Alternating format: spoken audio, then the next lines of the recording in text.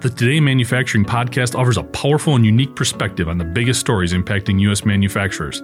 Anna Wells, David Manti, and Jeff Ranke apply their experience as editors of industry-leading brands Manufacturing.net and Industrial Equipment News in providing in-depth analysis of the latest headlines. Their insight, along with a mix of humor and human interest, makes Today in Manufacturing a go-to source. Keep pace with supply chain challenges, electric vehicle developments, labor struggles, robotics, and more by listening, downloading, and subscribing to the Today in Manufacturing podcast.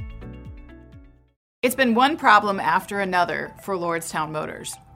The Ohio-based EV company recently revealed that a partnership with Foxconn that intended to save it would actually result in bankruptcy. But it's how quickly that bankruptcy is permitted to take place that's now the issue at hand.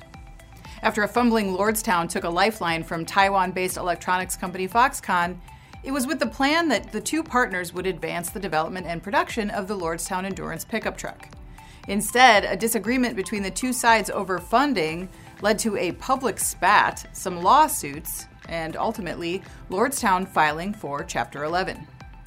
At the time of the June filing, Lordstown said it hoped to sell its endurance vehicle and related assets. But a recent ruling by a judge may put that ambition out of reach. According to Reuters, U.S. bankruptcy judge Mary Walrath has rejected Lordstown's request for a quick bidding procedure that would allow bankruptcy to close by September.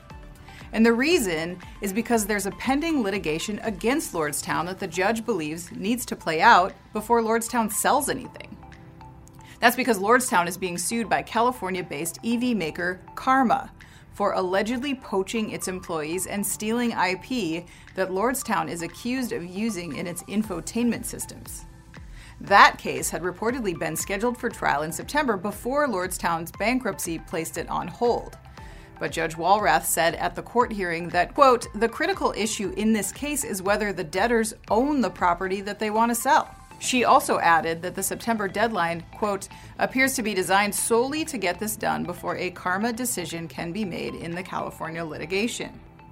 According to Reuters, Karma believes the evidence that Lordstown is using its proprietary technology is overwhelming and is pleased with the ruling allowing it to proceed to trial. I'm Anna Wells, and this is Manufacturing Now.